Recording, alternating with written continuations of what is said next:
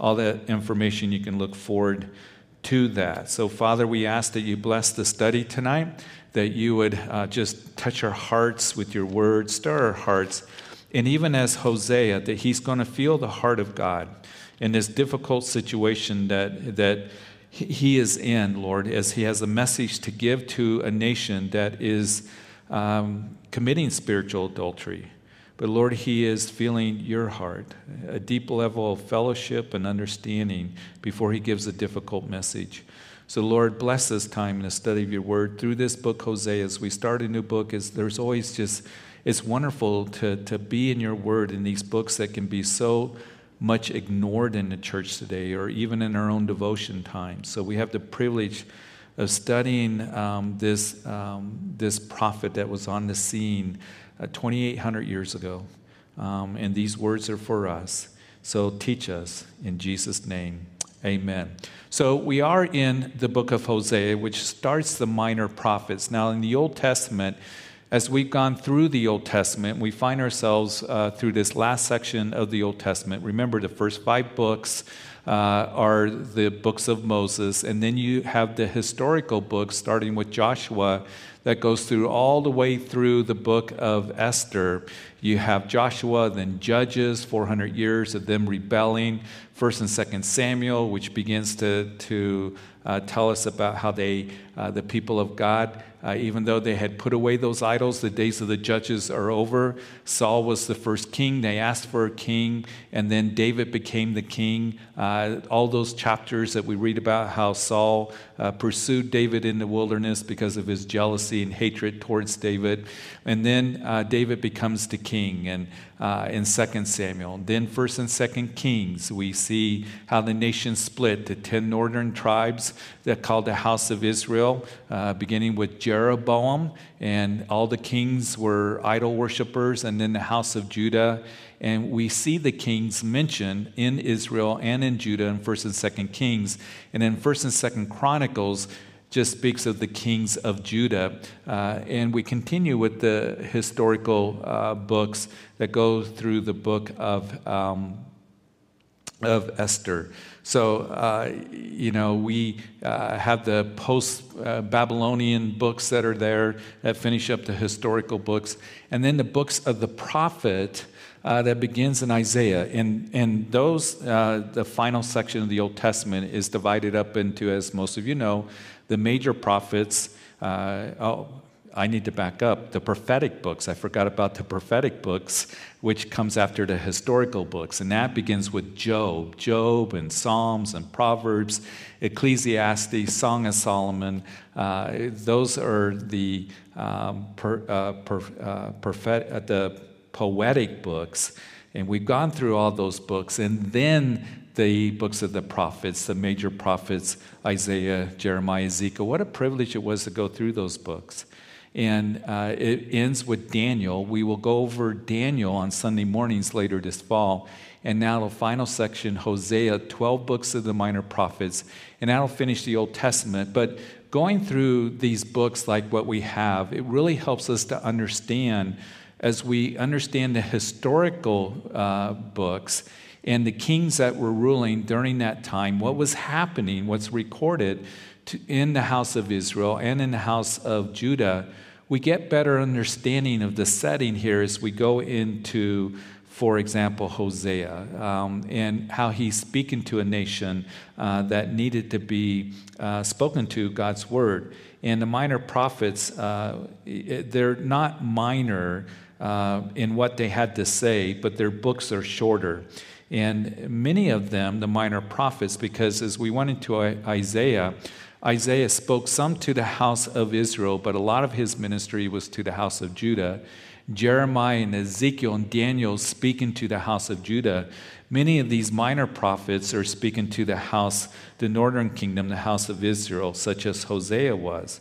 Historically, as we open up the book of Hosea chronologically, it puts this book in the prophet during the first half of the 8th century, so about 799 to 750 BC.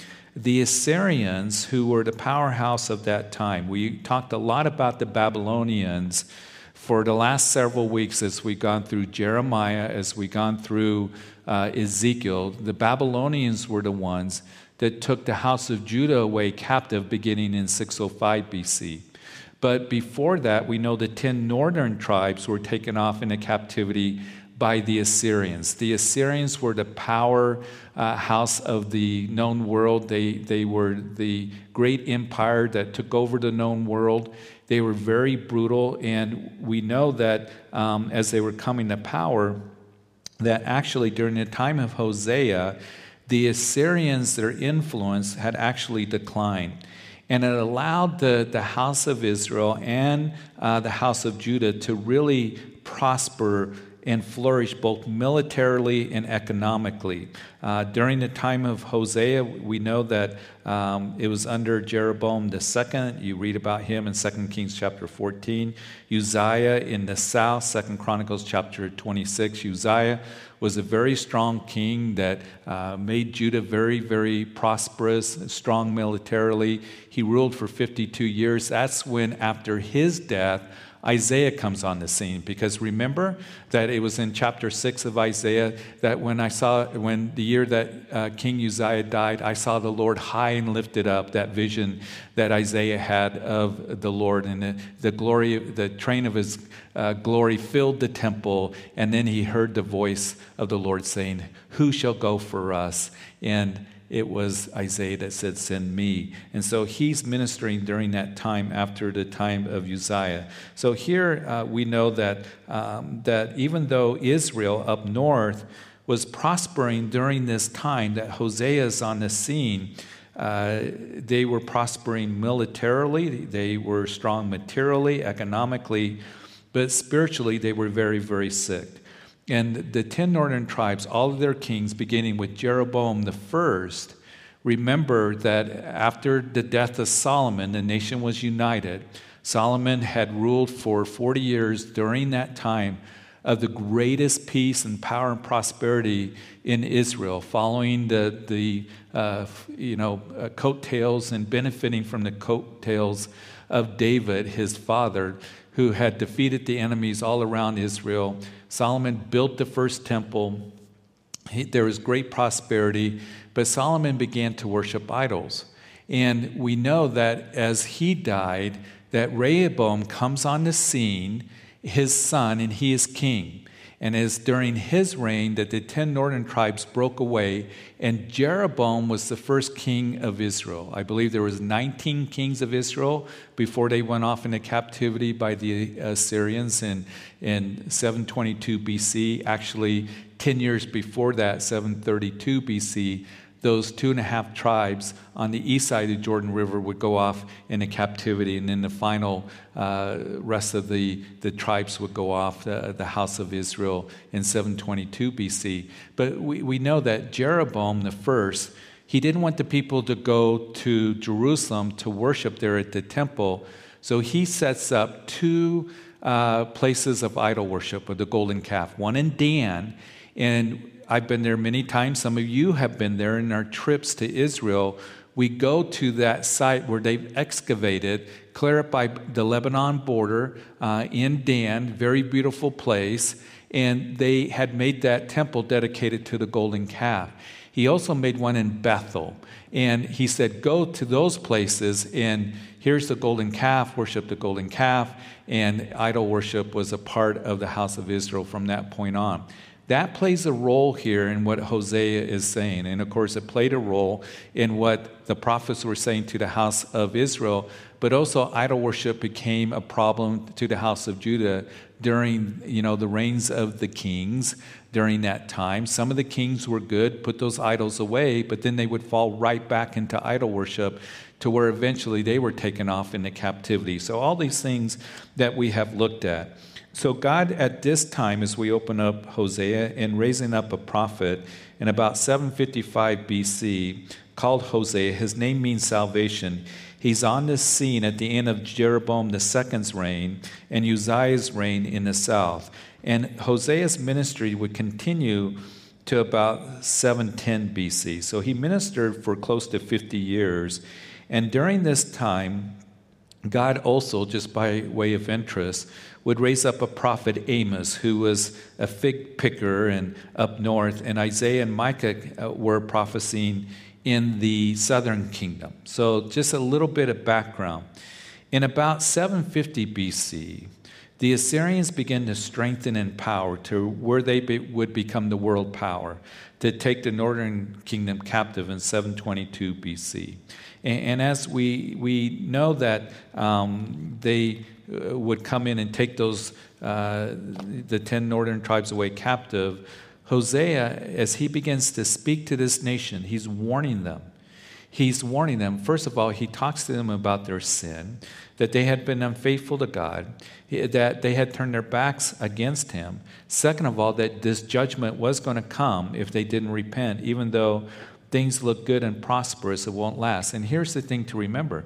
Even with our own nation, even with our own lives, even with the life of a church, externally things can seem to look good.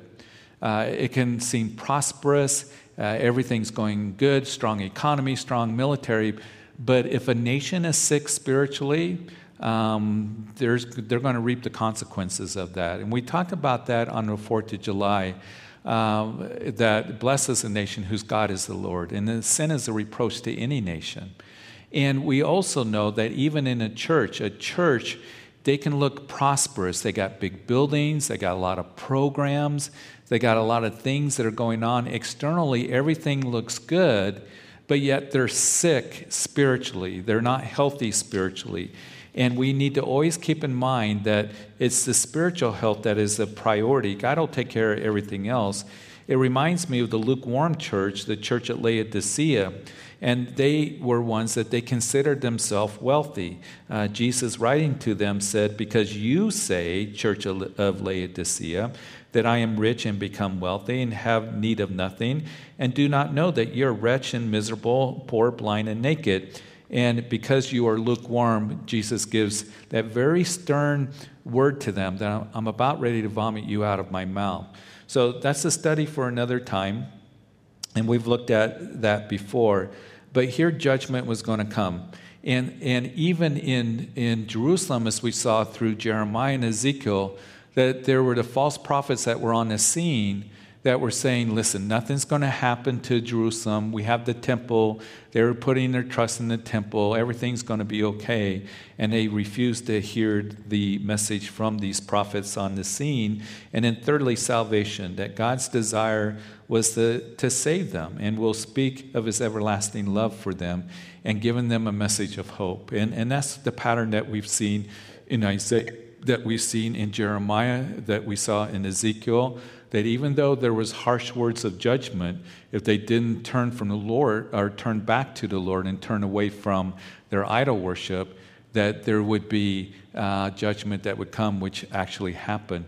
But there was always words of hope. There's always words of restoration. There's always words of hope in the Lord and turning to him. And that's what we always want to give people. We don't want to just leave people in their sin. Well, you're a sinner. You're going to, go to hell and all of this. We want to tell them there's a way out. And that is turn to Jesus Christ, tell him the gospel, turn to his love, repent, turn to the cross. So as I look at Hosea, I think that he compares, as we go through this book, particularly as we go through the first 3 chapters, in many respects to Isaiah and Jeremiah, even Ezekiel. And what I mean by that is Hosea is going to be in a difficult situation. And he is going to go through a heartbreaking personal experience, and then he's going to give a message. And many of you know that Hosea is going to be told to take a wife of harlotry. And she's going to go out and commit spiritual adultery and bear children out of that. And Hosea is going to be heartbroken. And Hosea has a very difficult message to give to a nation, but God is allowing him to feel what's going on in the heart of God. And as we've gone through Isaiah, remember that Isaiah, he would weep at the message that he would have to give to a nation. He's very tender-hearted. We know that Jeremiah was known as the weeping prophet, that he would shed tears in the message that he would give. Daniel, when he was in the palace of Nebuchadnezzar, serving Nebuchadnezzar, who was a hothead, who was very, arrogant, one who was the most powerful man on the face of the earth, when he would interpret that dream that Nebuchadnezzar had, that he was going to be chopped down. You're the tree. There in chapter 4 of the book of Daniel. And Daniel, he said, "Oh, Nebuchadnezzar, I wish this wasn't true for you, but you're going to go insane for 7 years, and you're going to be like a wild animal. God's going to humble you." And we know that Daniel was very humbled by that message, and he was very concerned for Nebuchadnezzar. And I think that's an important consideration here, because Hosea, before you give this message of judgment and difficulty that's going to come to a nation, I want you to feel what is in my heart, the Lord is saying. As the nation has committed spiritual adultery, then I'm going to have you go through this hard, personal, painful experience of marrying somebody that's involved in being a harlot. And he was experiencing some of the same things that were going on in the heart of God that he would experience, Hosea the prophet, and then it would cause him, out of the brokenness of what he was going through and the pain and just the sadness and sorrow, he would then give a message. Here's the thing, that we who teach the Word of God, there is the message of judgment will come to anyone who does not turn to Jesus Christ and repent of their sins and come to him in faith to the cross at Calvary, who Jesus is, what he did for us, believing in the resurrection of Jesus Christ that gives us a living hope. There is going to be judgment. The great white throne judgment is very real, and hell is real, the lake of fire for all eternity. But we want to be able to give that with a heart that is humble. And as we look at people that are lost, as we look at the people around us in our lives that are linked to us, and whether that's family members or friends or coworkers or neighbors, whoever it might be, that we want to weep when we see that they reject the Lord, the message of the Lord. It should cause sorrow in our heart. It isn't that we, Lord, you need to judge, this nation. You need to judge, those lefties. You need to judge, whatever. You need to judge those people that are full of sin and, just wringing our hands, can't wait for it to happen, and kind of having the mindset of God's up in heaven going, ha, ha, ha, ha. We saw in Ezekiel, the Lord said that he doesn't delight in judgment of the wicked. Yes, judgment will come because he's a just God. But as we see people who are in rebellion against God and are living in darkness and sin, yes, it concerns us. We have a message that we don't back down from. The message of the gospel and the message of what happens if you reject the Lord. But it should cause us to be heartbroken because God is heartbroken. His desire is, Paul would write, that all men should be saved. Peter writes that his desire is that none shall, that all shall come to repentance and to the knowledge of Jesus Christ. And so Hosea is feeling that the Lord is heartbroken, that he's going to have to bring judgment to a nation. So, when we have to give difficult messages to somebody that, part of the gospel message is what happens, good news that you don't have to be separated from God. Jesus came because of his love for you and died for you, and he loves you. But there is eternal consequences if you don't turn to Jesus. And when we see somebody who refuses to do that in a nation, it should cause us to grieve over our nation and over our neighbors and co-workers. So let's begin to look at Hosea as we see in verse 1, the word of the Lord that came to Hosea the son of Beeri in the days of Uzziah, Jotham, Ahaz, and Hezekiah, king of Judah, in the days of Jeroboam, the son of Joash, king of Israel. So again, the time frame of this ministry is given to us. We don't know anything about Hosea except that he was the son of Beeri. And here the names of the kings of Judah, Uzziah, Jotham, Ahaz, and Hezekiah, are named. And Uzziah, I've already talked about, that at his death, then Isaiah comes on the scene. He begins to speak to them, and he was a good king. He ended up not finishing well. What happened is that Uzziah went into the temple, and he was burning incense, and the priest came in and said, Uzziah, you can't do that. You're the king. Only the priests are allowed in here. And Uzziah said, bug off, I'm going to do this. And he ended up being hit with leprosy and died of leprosy. Jotham, he was a good king, reigned for a short time. Now, when Ahaz came on the scene in Judah, he was a terrible king. He was probably as bad or almost as bad as Manasseh. Manasseh ruled the longest in Judah after Hezekiah, and he ruled for 55 years, and he plunged the nation deep, deep into idol worship. At the end of Manasseh's life, it gives indication in 2 Chronicles, I believe, that he repented of that, but he had plunged the nation deep, deep into idol worship. But Ahaz, he was one that was an evil king. He was one that we see that Isaiah came to and said, as he was feeling the pressure from Syria and Israel was going to attack him and kill him. And Isaiah says, it's not going to happen. Ask for a sign from the Lord. And Ahaz said, I won't ask for a sign from the Lord because his heart wasn't right. And then Isaiah would say that then God's going to give you a sign. And that is that a virgin shall conceive and bear a son, and his name shall be called Emmanuel. And I believe that's in Isaiah chapter 7 that we read about that. And then we know that Ahaz would have idols brought in. He tried to make an alliance there with the king of Assyria, giving gold and silver to him. He goes up and pays tribute to him in all of this. So he was a terrible king. And then also, as we read about Hezekiah, he was a great king, brought revival in the land, celebrated the Passover. He was a good king. And Jeroboam and all the kings up north, as I've already mentioned, were bad kings. And the house of Israel went from bad to worse. And we're going to talk a little bit about that as we continue in verse 2. But when the Lord began to speak by Hosea, the Lord said to Hosea, go take yourself a wife of harlotry and children of harlotry, for the land has committed great harlotry by departing from the Lord.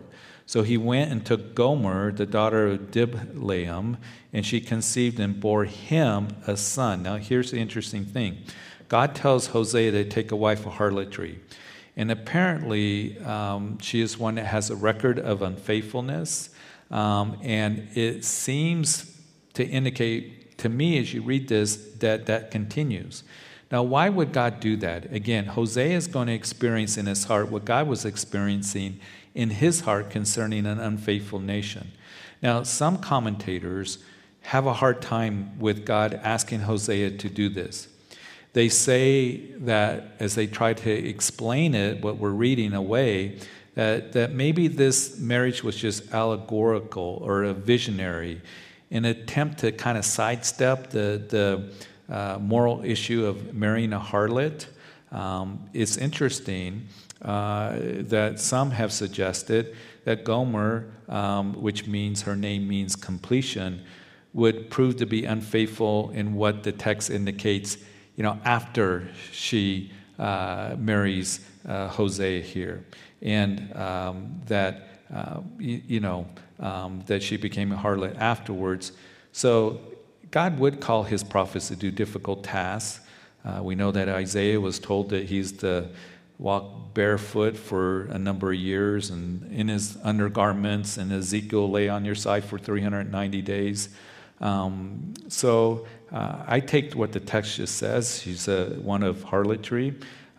It's interesting that the priests were told not to take a wife of harlotry, but there's nothing said about a prophet.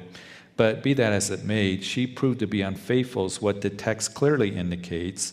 And she has children of harlotry, because the first one here, that she went and took Gomer, the daughter of Diblaim, she conceived and bore him a son.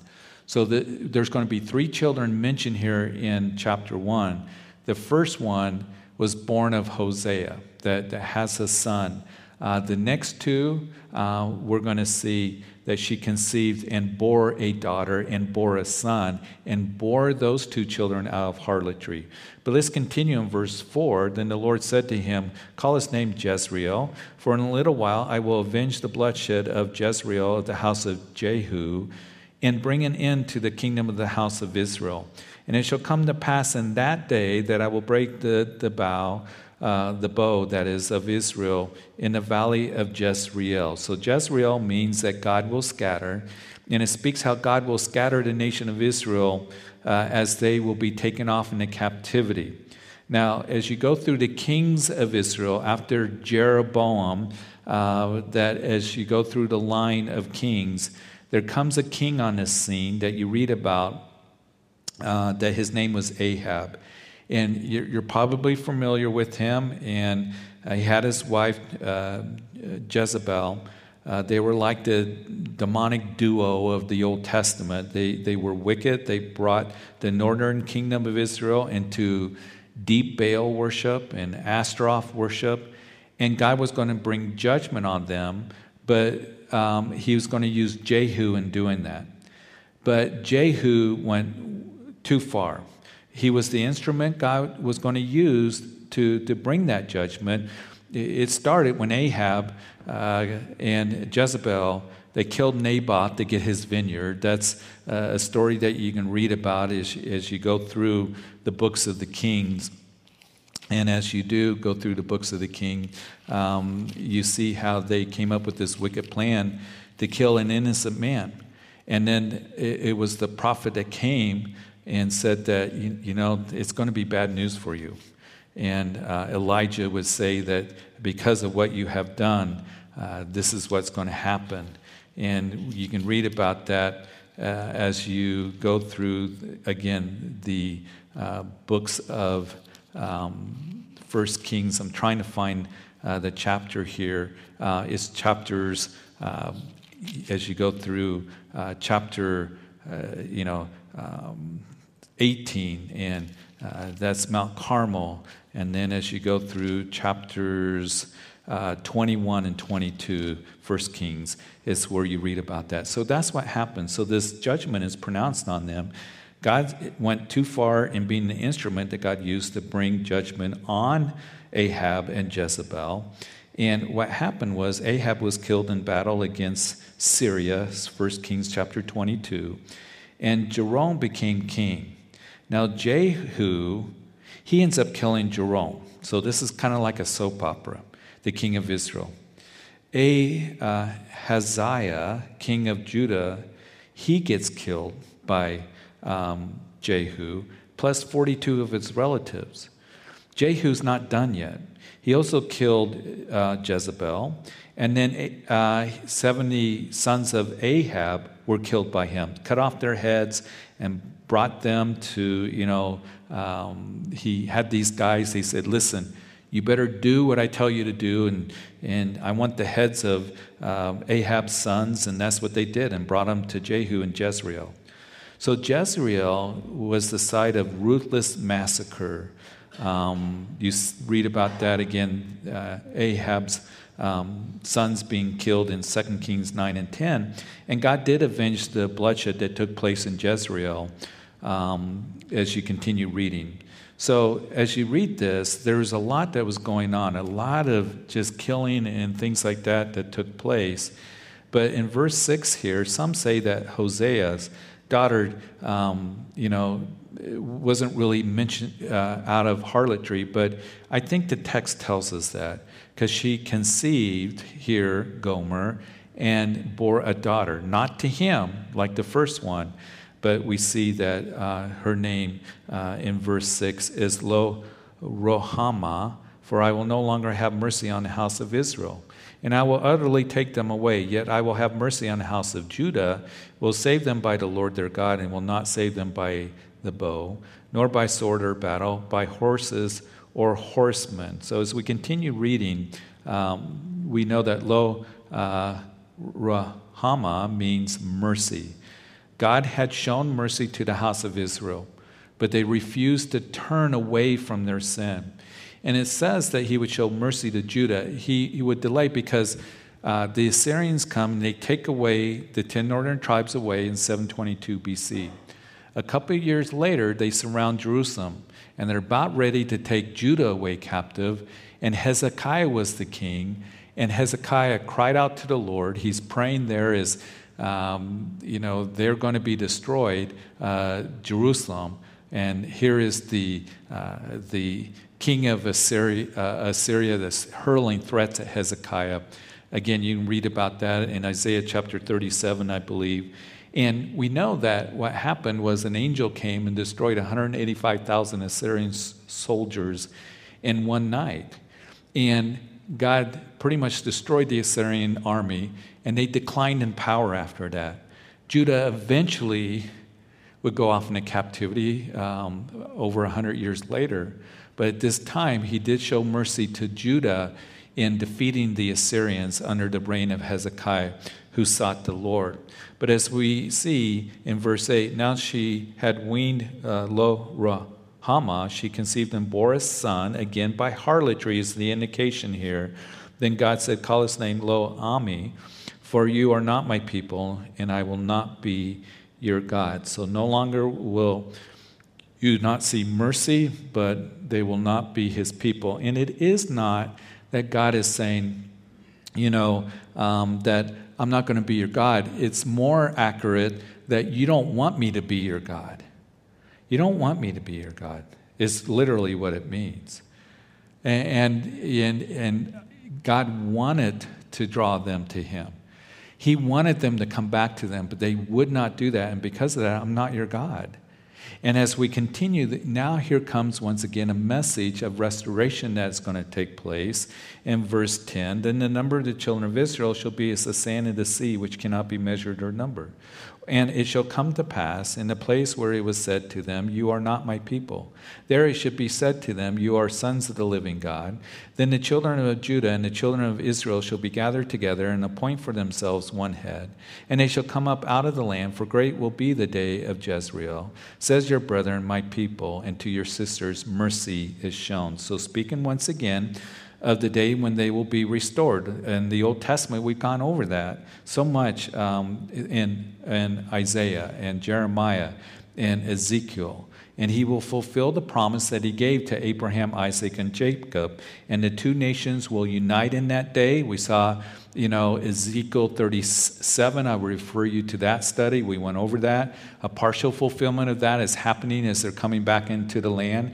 But the ultimate fulfillment will be in the millennium reign as Jesus will be their leader. David shall be king over Israel once again as we read about that. And, it's going to be a wonderful time. And we talked about that, particularly David the prince, as the millennium temple is standing in Ezekiel's chapters 40 through 48. But as we move into chapter 2, say to your brethren, my people, and to your sisters, mercy is shown. So continuing here, we see that bring charges against your mother. Bring charges, for she is not my wife, nor am I her husband. Let her put away her harlotries from her sight, and her adulteries from between her breasts. Verse 3, lest I strip her naked and expose her as in the day she was born, and make her like a wilderness, and set her like a dry land, and slay her with thirst.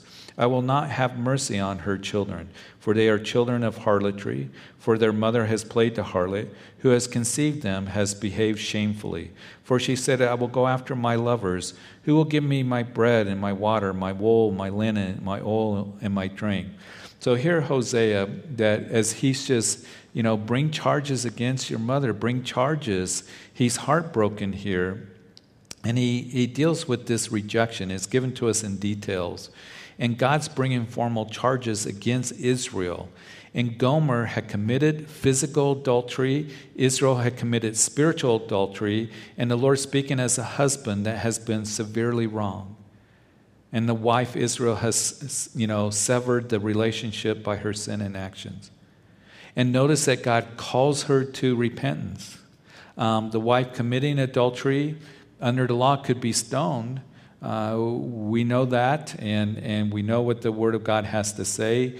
But God here is really calling the nation to abandon her adulterous relationship with those idols and other gods.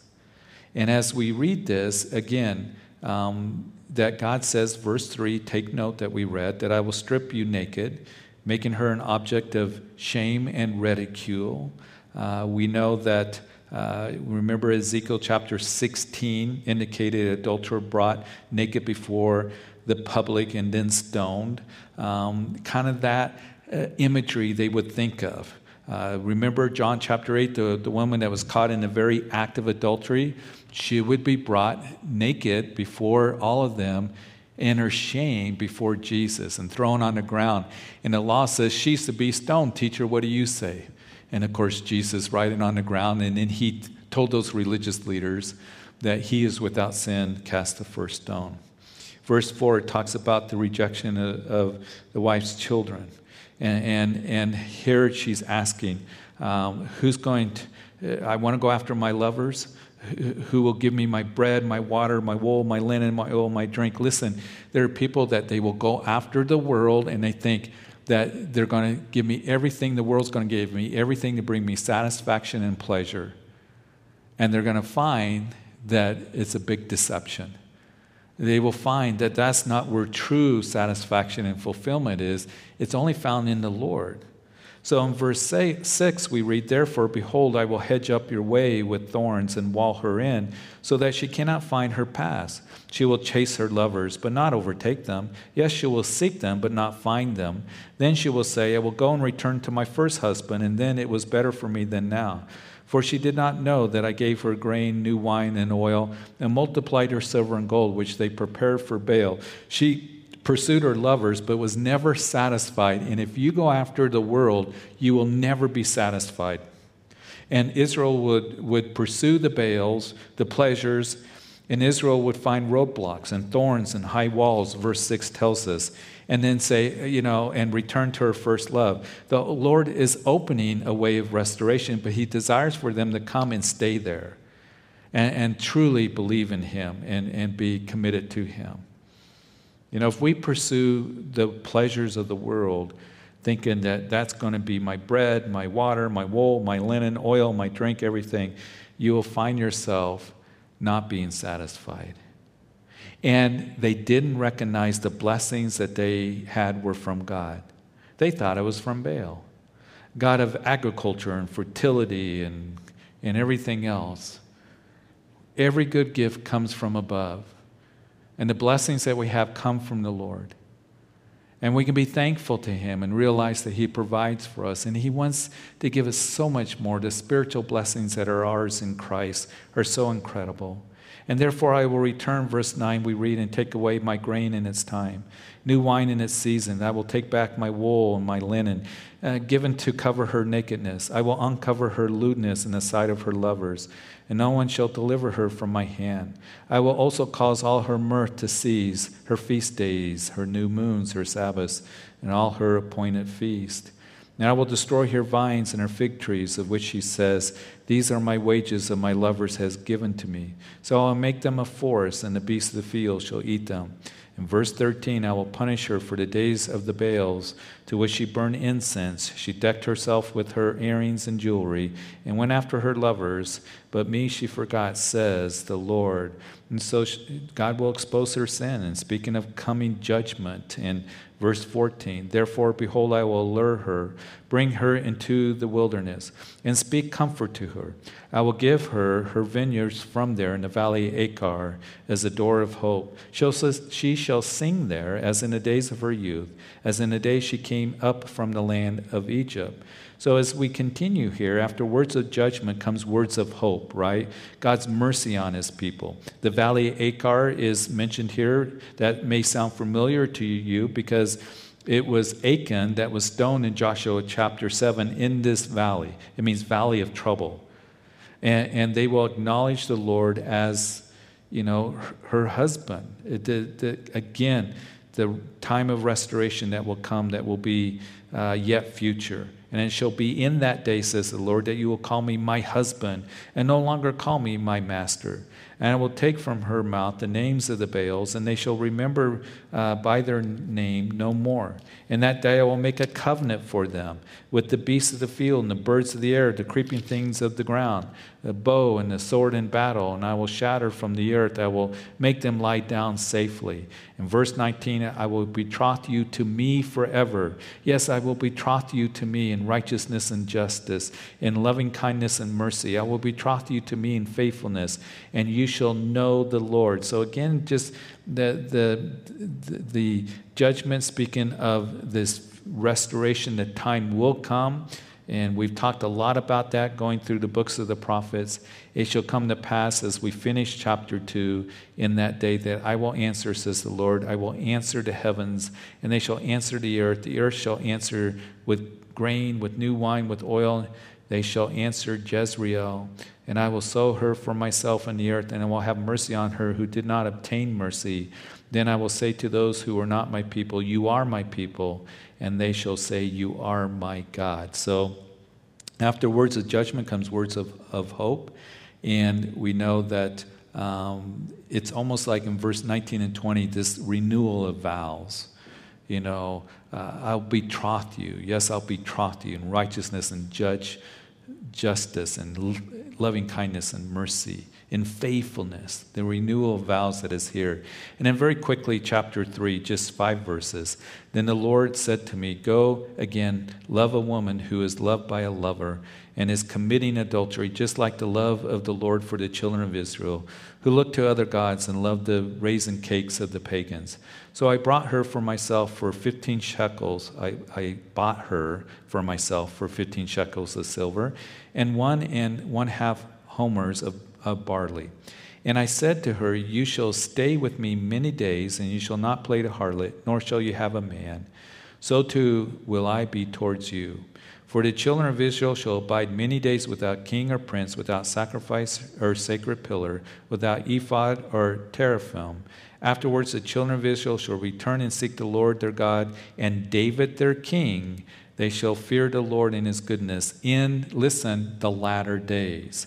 So this restoration that will take place in the latter days, the Bible is very clear that will take place here as we look at chapter 3. God's going to take her back, and we know that, the Lord, he's taken us back. We are in slavery to sin, and we've been redeemed not with gold or silver, with the precious blood of the Lamb. And as we consider this, again, just the Lord, his desire for us, if you're in sin or in rebellion or looking for pleasure in the world, turn to him. Turn to him. He's calling you.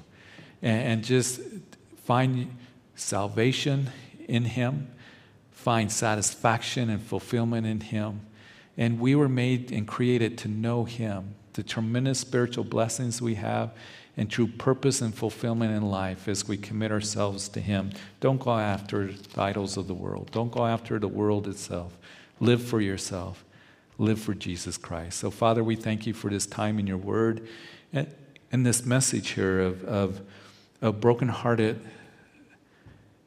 prophet that's feeling the heart you when we go after spiritual adultery, go after other things.